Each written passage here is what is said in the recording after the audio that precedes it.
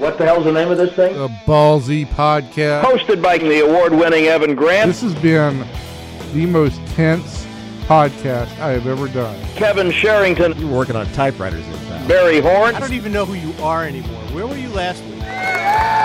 Get ready for the most listened to sports podcast in Dallas-Fort Worth. I'm Evan Grant, and this is Ballzy. I'm Kevin Sherrington, and in this episode, we'll be talking about colleges. And I'm Barry Horn. To hear our other exciting editions, simply subscribe to the Ballzy Podcast on iTunes. You know, we're on Facebook and Twitter, too. Just search Ballzy Podcast. That's Ballzy with a Z.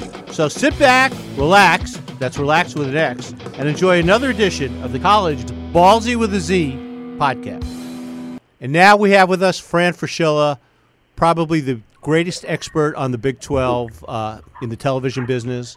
I don't know if Chuck Carlton would concede that he's the greatest expert, but we're going to go with Fran as the number one expert on the Big 12. The tournament's up. There's 3 Big 12 teams left. There's only one from Texas. It's Baylor. And I think the tournament is shaken down. Is that the right word? It's shaken down such that it's perfect for Baylor. Duke's out. Villanova's out. Yep. The four teams left in the East, that could be, people might think that's an NIT final compared to what else is going on. If you're a Baylor fan, you should be pretty excited now, shouldn't you? Absolutely. It's been an amazing ride for Baylor, Barry. No top 25 votes in the preseason, none, 0. 9 weeks later, they're number one team in the country. Sure, they had their ups and downs in the Big 12, but I think the Big 12 has acquitted itself not only so well in the regular season, but certainly in the tournament with 3 teams left. So, great ride for Baylor. Once you get into the NCAA tournament, every game's going to be knockdown, drag out, and certainly their win over USC was such the case. And good for Scott Drew. I will tell you this: last 8 years, the Baylor Bears, with really no tradition before he got there, or limited basketball tradition. Last 8 years, 2 Elite Eights and 2 Sweet 16s, and obviously their best chance, I think, to go to the Final Four this year. But have things worked out perfectly? No Duke's out. Villanova, the defending national champion, people thought that they might be there. How perfect has it worked out for Baylor? Well, it's great because the last time they played Duke in an Elite Eight, they suffered a blown block charge call late in the game that they were leading in Houston. And the fact that Duke's not there not only means that the good team is not there, but also, let's face it, whether it's subconscious or not, Duke usually gets the favorable whistle, and Baylor's not going to have to deal with that this year. How about Villanova?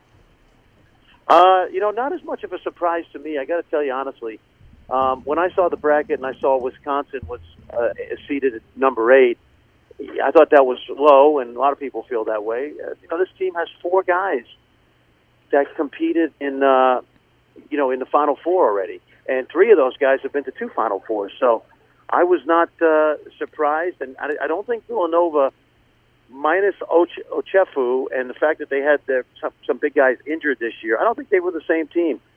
Wasn't surprised they got knocked out by an 8 seed because that was an unusual 8 seed.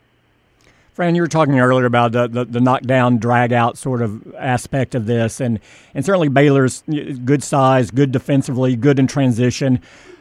Can you talk about them a little bit more as a team, those qualities, but also offensively? Do they run their offense well enough to execute in crunch time to maybe survive some of these challenges they're going to have going forward from here? Yeah, I think one of the things, it's a good point, David, one of the things that helps Baylor is that they're not, at this point, not seeing any Big 12 teams in the near future, i.e. next weekend. And what happens is, Scott Drew has come such a long way as a basketball coach that if you talk to people in the Big 12 coaches, they will tell you that they are a well-coached team. Problem is, for everybody, including Baylor, is once you get halfway through the Big 12 race, and because it's a double round-robin league, everybody knows everybody. And it's a little different now that you're playing some teams that are unfamiliar with you, and I think that helps Baylor. They have size inside. They have the terrific point guard in Mano LeConte, who is terrific down the stretch. I think at times they struggle to shoot it from the perimeter, and that could be an issue. The defense is solid. They can switch between a pesky zone defense and solid man-to-man. So I think they're tailor-made for this weekend. Having said that, South Carolina showed us yesterday that they're an outstanding defensive team. They shut down Duke, and obviously I thought they were physically and mentally tougher than Duke in that game, and so that's something that Baylor has to be concerned with. By the way, there is history here. 4 years ago, in a 24-hour ESPN marathon game in early November, South Carolina and Baylor played each other. Sindarius Thornwell, the SEC Player of the Year, was a freshman. Baylor won that game at home. So these teams know each other just a little bit. The seniors certainly know each other, and the coaches know each other. I was stunned in watching the game yesterday how the broadcasters, who really don't know Baylor the way you know Baylor, and even David Moore knows Baylor, it was to them, it was almost like King McClure, came off the street. And, King McClure was a pretty good high school player in the state of Texas, and he's been a pretty good player at Baylor. But they thought it was amazing what he did. Were you that surprised? Well, I wasn't, and I understand how it all works. I mean, without being critical of somebody else's, coverage of the tournament, a lot of the guys that are doing the NCAA tournament are not, they're NBA guys, and so that puts them in a bind. I'm getting ready to go to Oxford, Mississippi today, and I'm going to do the Georgia Tech Ole Miss NIT game tomorrow night, and this is really true when I do the women's tournament, which I did for 7 years, and you don't see the Jackrabbits of South Dakota State on TV every night on the women's side, nor do you see them on the men's side for that matter. But I try to treat every game I do like it's a team's national championship game. I don't care if it's the eighth man, on a women's team in the NCAA tournament or the eighth man at Georgia Tech tomorrow night. I try to do my homework so that someone like you guys or the fan says, "Boy, I'm really surprised Fran Fraschilla didn't know that." Right. I take it personally. So, without being critical of those guys, they just don't have the institutional knowledge.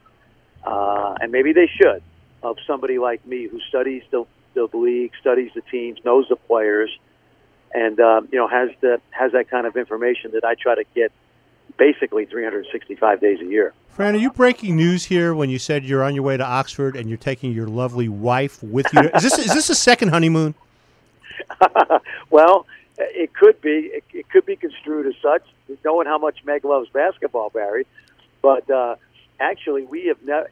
I'm embarrassed to say that I've never set foot inside the quaint, beautiful, from what I've been told, little city of Oxford, Mississippi. So yes, we are making this a little 24-hour excursion. I was really looking forward to Akron, UTA tonight. Over in College Park there in Arlington. Right. But I've been given this assignment, so hopefully I'll see UTA in New York City next week when I cover the NIT finals. But we're going to go to Oxford, and I'm going to, take a look around, get to the Grove. I hear there's a couple fabulous restaurants, and looking forward to calling the game tomorrow night. Fran, you still have three teams from the Big 12 left. You have Baylor, you have Kansas, you have West Virginia. And you look around at some of the other major conferences, you have three left as well. What do you think the odds are on two teams from the same conference advancing to the Final Four? And what do you think is most likely? Yeah, it's a good question. I do not have a bracket in front of me, David, so I'm guessing here. But, I had, for example, I have in my bracket, by the way, most of it's been blown up, but I have Oregon, believe it or not, beating Kansas in Kansas City.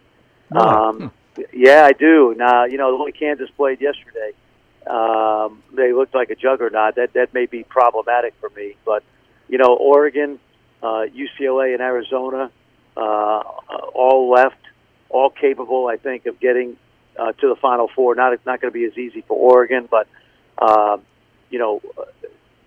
Baylor certainly has, I wouldn't say the easiest road. Kansas has the easiest road of the Big 12 teams, but Baylor certainly has the door wide open based on what we've already talked about, no Villanova, no Duke. And then West Virginia, I believe they're out west, so they're going to be running up against Gonzaga, I think, as I recall. A tough game for them. And then they got to go through Arizona. So, I think if a team gets if a league gets 3 teams to the Sweet 16, it's a good endorsement of a good season. But with Big Ten still having some teams left, Purdue and Michigan in that Kansas City bracket, it's going to be very intriguing. But what I like most, I have to tell you, is while we all love the Cinderella upsets, most of the teams left are teams that we've heard of, that we know the players, and there are still going to be some compelling matchups. Unfortunately, for people like me, I really thought we could see Duke Carolina in the final, and they've never met in the NCAA tournament. Of course, that blew up yesterday. So we're not going to have a blue blood, per se, coming out of the East, but we're going to have an upstart there. But the other 3 brackets certainly have a chance to have blue bloods come out of there. This is, again, I like to go off on a tangent. Did you ever have a parent like the ball kid at UCLA? Did you ever, when you were you coached at New Mexico, you coached St. John's, you coached at Manhattan. Did you ever have a parent like that? And how did you? And if you did, how did you handle it? And if you didn't, would you take the kid with that parent? Well, unfortunately, I had a few parents like Lonzo Ball. The problem was I didn't have the players that he spawned. I mean, I could live. I said Lonzo, I meant LeVar. I had some parents like LeVar Ball, but I never had anybody as good as Lonzo. And quite frankly, it's worth it for Steve Alford to handle the extracurricular stuff off the court. I don't know Lonzo Ball, but my perception of him, and from what I've been told, he's a good kid, and he's certainly a great player. And if there's something in his DNA about, if unselfishness is part of his character, which I think it is, and that says a lot about the kid. I have had some over-the-top parents, and they were not worth having their son on the team, I can tell you that. Unfortunately. Now, with this kid, you just deal with it. But I also have to tell you, and I'll probably break a little news here, and it's just my opinion, I would not be surprised to see Steve Alford in Bloomington next year. It's a job that last year, I think he was 15 and 17. He was very close to being removed last year, minus the backing of his AD and a long-term contract. I honestly think that he will not be around to coach the third ball son. So he's got the right one, and this guy can take them to the Final Four. There's no doubt about it. Do you think UCLA? I mean, you said there was no blue bloods, but in the East. But how about that South? North Carolina, Kentucky, and UCLA. I don't think that's ever happened before, that those 3 teams were in the same. Well, I'm not sure, but it's great. It's great because they played each other almost in a round robin. Carolina played Kentucky. Kentucky's played UCLA and Carolina, and then UCLA obviously went to Kentucky and won. So any combination of those 3 in the regional final is going to be unbelievable. And, it's great. They're all very, very good teams. None of them are a great team. I don't think there's a great team left, guys, but they've all proven this year that they're all outstanding basketball teams. And we know the guys. Even though Lonzo Ball's been there for 1 year, unlike a Grant Hill or a Christian Laettner or a Patrick Ewing, we know these guys. We've seen enough of Malik Monk and Lonzo Ball, and in North Carolina's case, they do have upperclassmen. So that's going to be the exciting thing. Is there a lot of well-known players left on really good teams? Before we let you go, give us your Final Four. Were you taking Oregon in the Midwest? I was. I had Oregon, Arizona, North Carolina, and Duke. So given that Duke is gone, and given that Baylor is in close proximity to my house, and my friendship with Scott Drew, I am not picking against the Baylor Bears. And Scott Drew has this unique karma about him. Just when people kind of poo-poo his coaching, he tends to prove them wrong. I think we're long past that, by the way. But I'd love to see Baylor. I think it would be great for, basketball in the Big 12, great for the state of Texas. and great for the community, especially with all they've gone through. Here's one last interesting thing about Baylor, guys, I want you to chew on.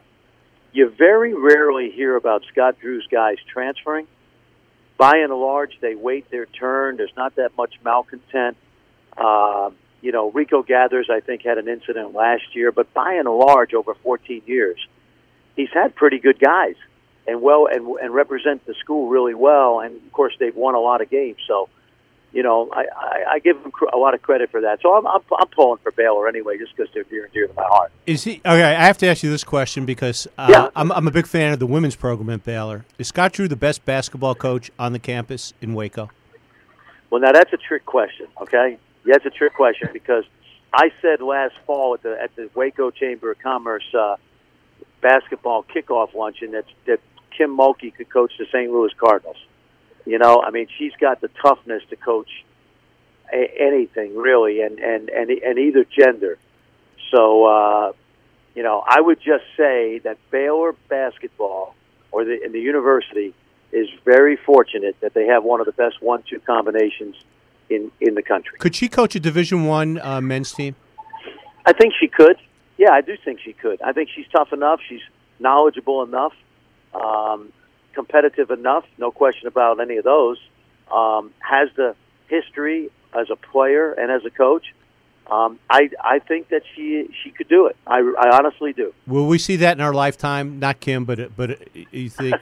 And I'm an old man, so it's a pretty it's a limited time frame there on you. But you and I are the same. We're the same generation. Oh no, but you're younger than me. You're at least 3 years younger than me. Same age. I know I'm the same age as your wife because obligatory of every podcast with Barry Horn, we have to mention that your wife and I graduated from the same high school, same year, and we're good friends. Right. And that's like 2,000 miles away from Dallas, so what a coincidence. Yeah, we're not going to even mention James Madison High School in Brooklyn, New York. But before we let you go, yes. Will we see that in our lifetime? Will we see a female coaching a D1 man's team? Well, I expect to be around for a little while longer, so I'll say yes. I will say yes. Okay. Fran, thank you so much. Enjoy Oxford. Have a great time. Thanks for enlightening us, something that I'm not sure was done on. We needed. We needed enlightenment, but I'm not sure the CBS and the Turner broadcasters were able to do that with Baylor. Thanks so much. Well, thanks so much. You don't say anything. It's my pleasure. Thanks, Fran. My pleasure, guys. Yeah. Bye. Thank you. Fran, we didn't bring this up, and maybe I should have. I think he coached Ron Artest at college at St. John's. I think he did, but I'm not sure. That was right about. I'm not sure. I think he did, and maybe we'll do a whole podcast on coaching on coaching Ron. But so, David, give me your Final Four, real quick. Well, I think Arizona. I'm really looking forward to that Arizona-Gonzaga playing again. I assume that's going to happen. I think that'll be a really wonderful game. I'll go with Arizona. I'm going to go Kansas. I had Kansas even before as good as they looked yesterday. I tell you, Baylor's positioned pretty well. Let's go Baylor. That's putting two teams from that conference in. And then the last, I went with UCLA before. I think it's going to be a tough get for them getting through, but I'll stick with that. I'll go UCLA as well. You know what? I think that would be my Final Four too. And I'm not copying off your paper because we're sitting on opposite sides of the room. They don't let us sit close to each other. And we never copy off each other anyway. So No. We usually go in opposite directions. But this has been an informative podcast and I hope an entertaining podcast for our fans, our college basketball fans. Fran always brings it. Very good. It's amazing that he said it. He prepares for every game like it's a Final Four game, and he's a terrific listener. And he's very informative. I'm not sure most fans want all that information at this point in the season. People are watching who don't watch. Well, and that's what you get. Again, you're bringing in the peripheral fans, or not the And so they're saying, how do you enlarge the market? It's with personality. It's not necessarily with giving more X's and O's about the game. It's with presenting a big personality or someone who's going to make you laugh. Again, is entertainment more important than information at this stage as far as growing your audience? And I think that's what you see CBS doing, and that's what every team in sports now. But and I'll just leave you with this one piece of trivia. My wife has known Fran since high school, and she calls him Franny. And it's just You're not that familiar with him. I'm You not don't call familiar with him to Franny. call him Franny. She goes, "Oh, look, Franny's on TV," and she smiles every time she says it, and I'm like, "Really?" Does she smile every time she says Barry? No, she doesn't. But every time she sees Fran Fraschilla on TV, she goes, "Oh!" She hears the voice. She can't differentiate my voice from anybody in the crowd. She goes, "Oh, is that Franny I hear on the TV?" I'm a little worried about that. So, but David, thanks so much. And again, we did this podcast. We proved we could do a podcast without Kevin Sherrington telling us about what he wrote on a subject. As I wrote in my column. Or I'm sure you saw what I wrote the other day. I'm sure, or Evan Grant bringing his knowledge of baseball into every podcast. So we've been successful. I tweeted 30 minutes ago. Yeah, Evan Grant, as I tweeted or as I did as memes. You may have seen on social media. Memes or my memes. I addressed this. My memes on this. So, but we still do have to talk to Evan Grant. We're going to do we do? Yeah, we do. It's in the contract. It's in Evan's contract. He's the only one of the three of us, I think, that's ever had a contract here at the Dallas Morning News. But we had a great podcast with David and Bob Sturm talking Cowboys football, talking about the secondary, talking Tony Romo. Be sure to look for that on Ballzy, the Ballzy network, the Ballzy.com or whatever it is. See, I don't know what it is. But anyway, we had that. It's a terrific podcast, and hopefully we'll have an adequate podcast when we call Evan in a couple of minutes. In surprise, adequate's a high bar. Goodbye, everybody. Thanks for listening to our College Ballzy podcast. Don't forget to subscribe via iTunes. You'll get new episodes every week. And follow us on Facebook and Twitter. Until next time, sports fans, see ya.